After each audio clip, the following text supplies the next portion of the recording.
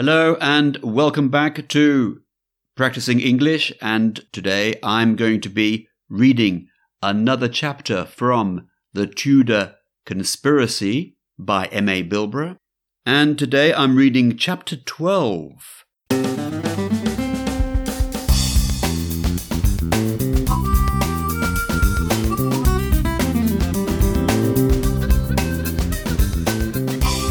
Hello and welcome to Practicing English.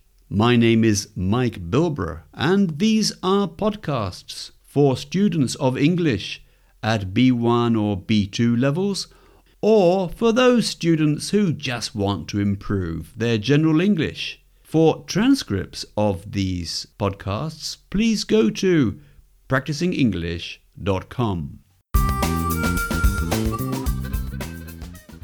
If you remember last time, Isabel hid under the bed when the very dangerous woman, Jane, walked into the room. So I'm continuing then with the story. And before I do, I'll give you 5 words for you to listen out for. And what you need to do is to identify the context they are used in.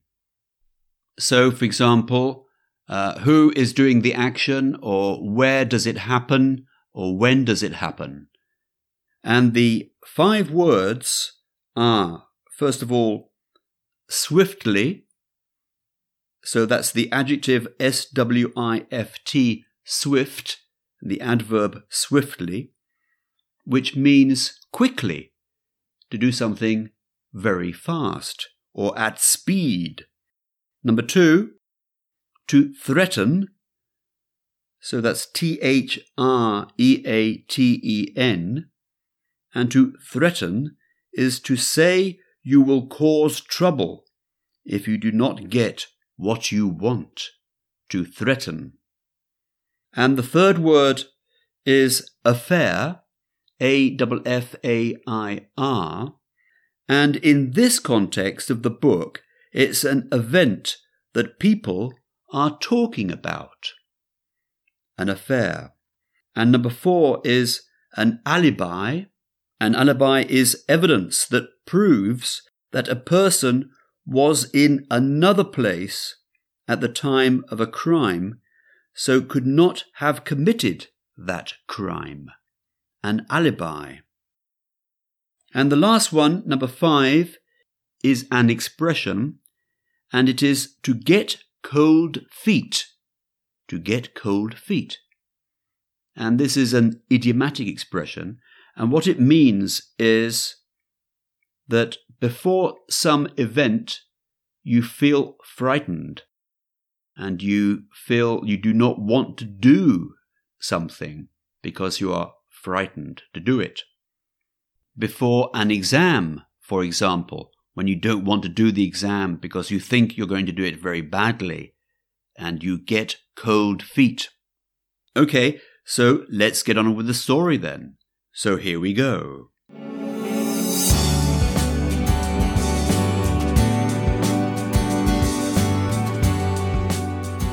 The Tudor Conspiracy by M.A. Bilbrough. This recording is copyright. Chapter 12. The Plan. From under the bed, Isabel could see quite clearly that the French windows were still open. She decided to wait this time for a sound that would tell her Jane had left the guest house. Sure enough, a few minutes later, through the open windows, Isabel detected the sound of a car engine being started and the noise of car wheels on the gravel drive. She had gone.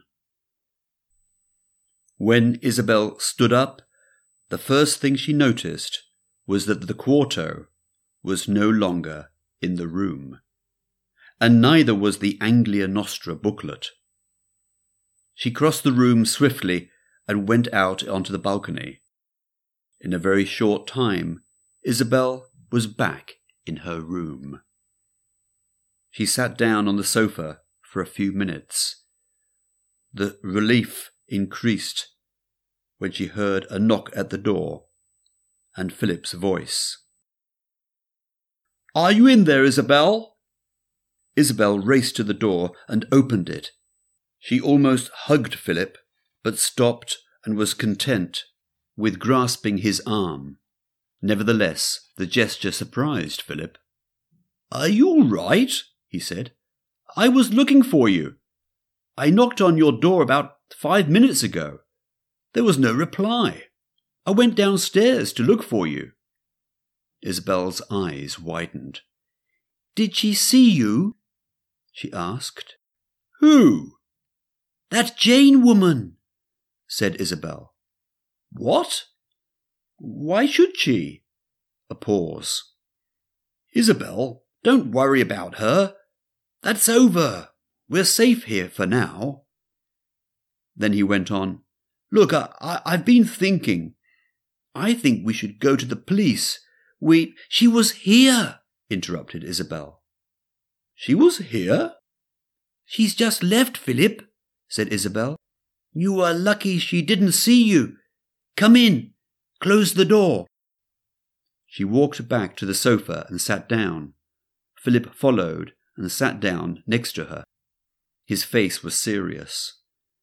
Isabel's face, however, was full of triumph, and ideas began to form in her head.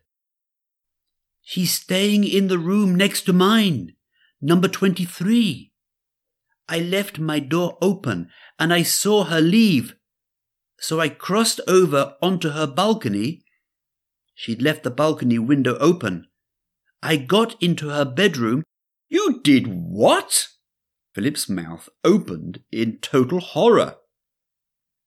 "I climbed across from my balcony to hers," said Isabel. "There's a tree thing between—" "You did that?" "I did," said Isabel. "You're crazy. She could have come back," said Philip. "She did come back," said Isabel, nodding and now smiling to see the expression on Philip's face. "She did? She came back while you were in the room?" Philip lifted his hand to his head, anticipating terrible events. "Yes, but I hid under her bed," said Isabel, "just in time." "You could have got yourself killed," said Philip. "That woman is a lunatic. So what happened next?" "Wait a minute," said Isabel, raising her hands in a stopping action. "Not so fast. Before she came back, I found the Henry VIII quarto in her room. And when I picked it up, there was a booklet inside. It had a strange title, Anglia Nostra. Then there was something about the sons and daughters of Mary Tudor. Inside I saw a picture of the Spanish Armada. The fleet of ships was being destroyed by a storm, and the storm was like a devil." There was silence for a while. Isabel saw how Philip's face changed from a look of shock to one of comprehension. He nodded his head. "Is that all?" Philip then said. "No," replied Isabel. "There's more. I didn't see any more of the booklet.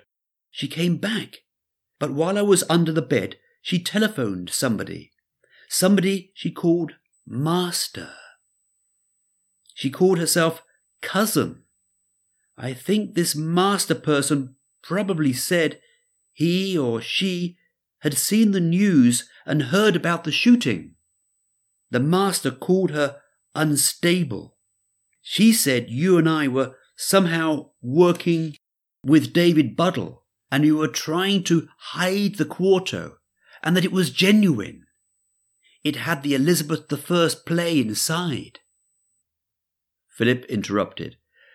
"Perhaps she found something that David missed." Isabel shook her head. "I don't think so. You see, before she telephoned this person, she was talking to herself. I could hear her turning the pages of the quarto and saying, "Where is it?" She was obviously lying to that master person. Anyway, back to the phone conversation. She then said she'd force me to hand over the quarto by threatening me with the gun, I suppose. And then we had to run away. She was sure nobody had seen her shoot that man. Everybody thought we were responsible. Oh, that man she shot was a security guard, by the way. I wonder if he's okay. We should try to find out. You're right, said Philip. But go on. What else did you find out? Right, Isabel continued, and a look of intrigue crossed her face. The master is going to meet her. He is? Yes, said Isabel. Coming from where? I've no idea, answered Isabel. And? And they're going to meet, said Isabel. Where? At Shakespeare's birthplace. When? At 6:15, said Isabel. We must go to the police, said Philip, and tell them right away. I don't think that's a good idea, said Isabel.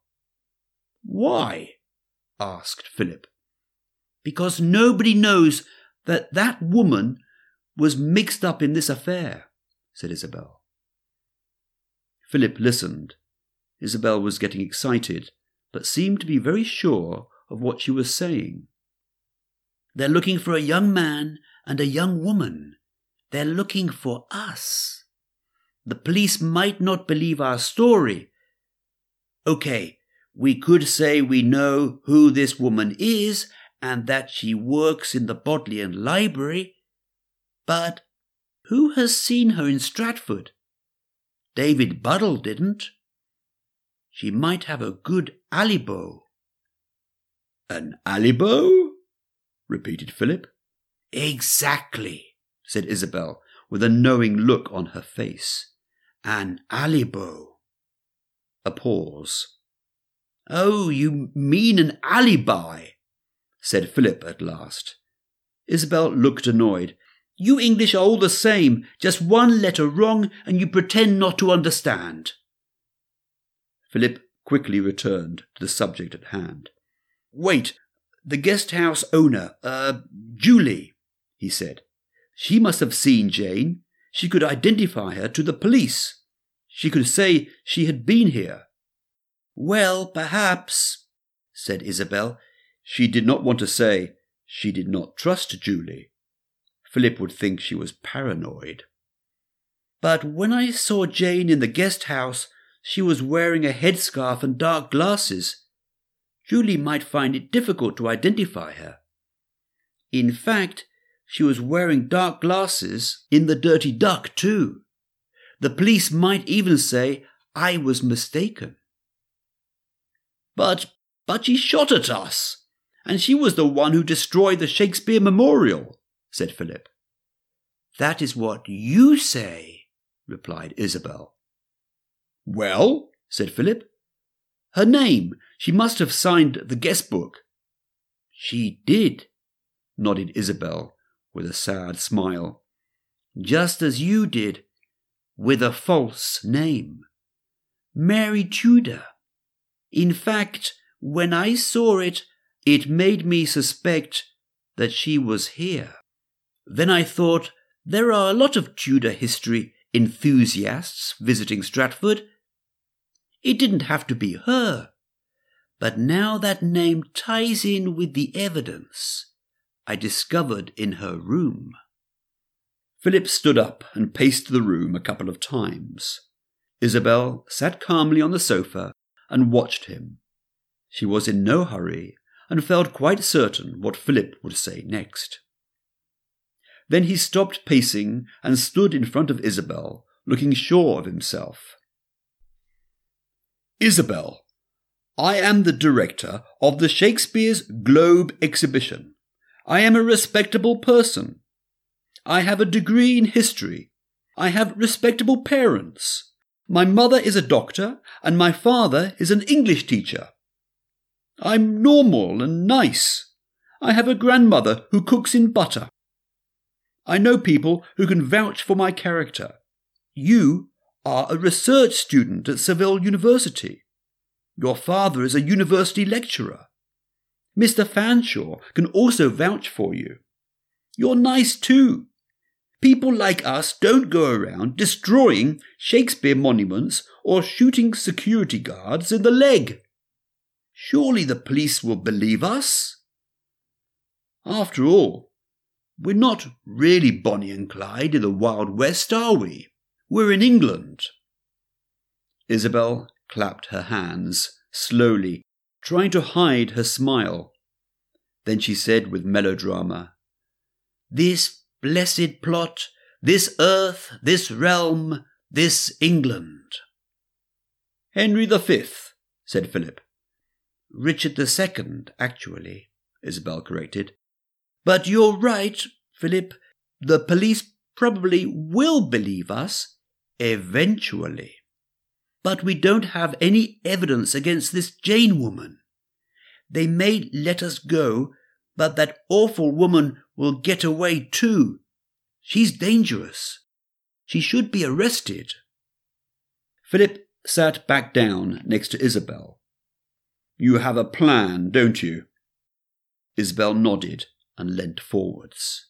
"We must go to this meeting between that Jane woman and the master, or whoever he is or she is. They're going to Shakespeare's birthplace. There must be a security guard there too. She's got a gun, Philip. The master said she had to take it and give it to him. If we tell the security guard she has a gun in her handbag, he'll have to check. One good thing about England is if you have a gun, you're under suspicion. She'll be arrested and questioned. Then we can say who she is and what she did. The police can then match the gun to the bullets used in the church and, ole ole, they'll put her in the slapper and throw away the key. What do you think about that, Mr. Director?" Isabel put her fists on her hips and looked at Philip triumphantly. Philip laughed. "The slammer, Isabel, not the slapper. Anyway, it sounds like a good plan. But does that mean I have to be a hero again? Last time was different. It just happened. But if I have to plan this thing, I'm getting cold feet already." "Don't worry, Mr. Director," joked Isabel. "You just keep your feet warm with a nice mug of hot chocolate in the Dirty Dog, and I'll be the hero this time."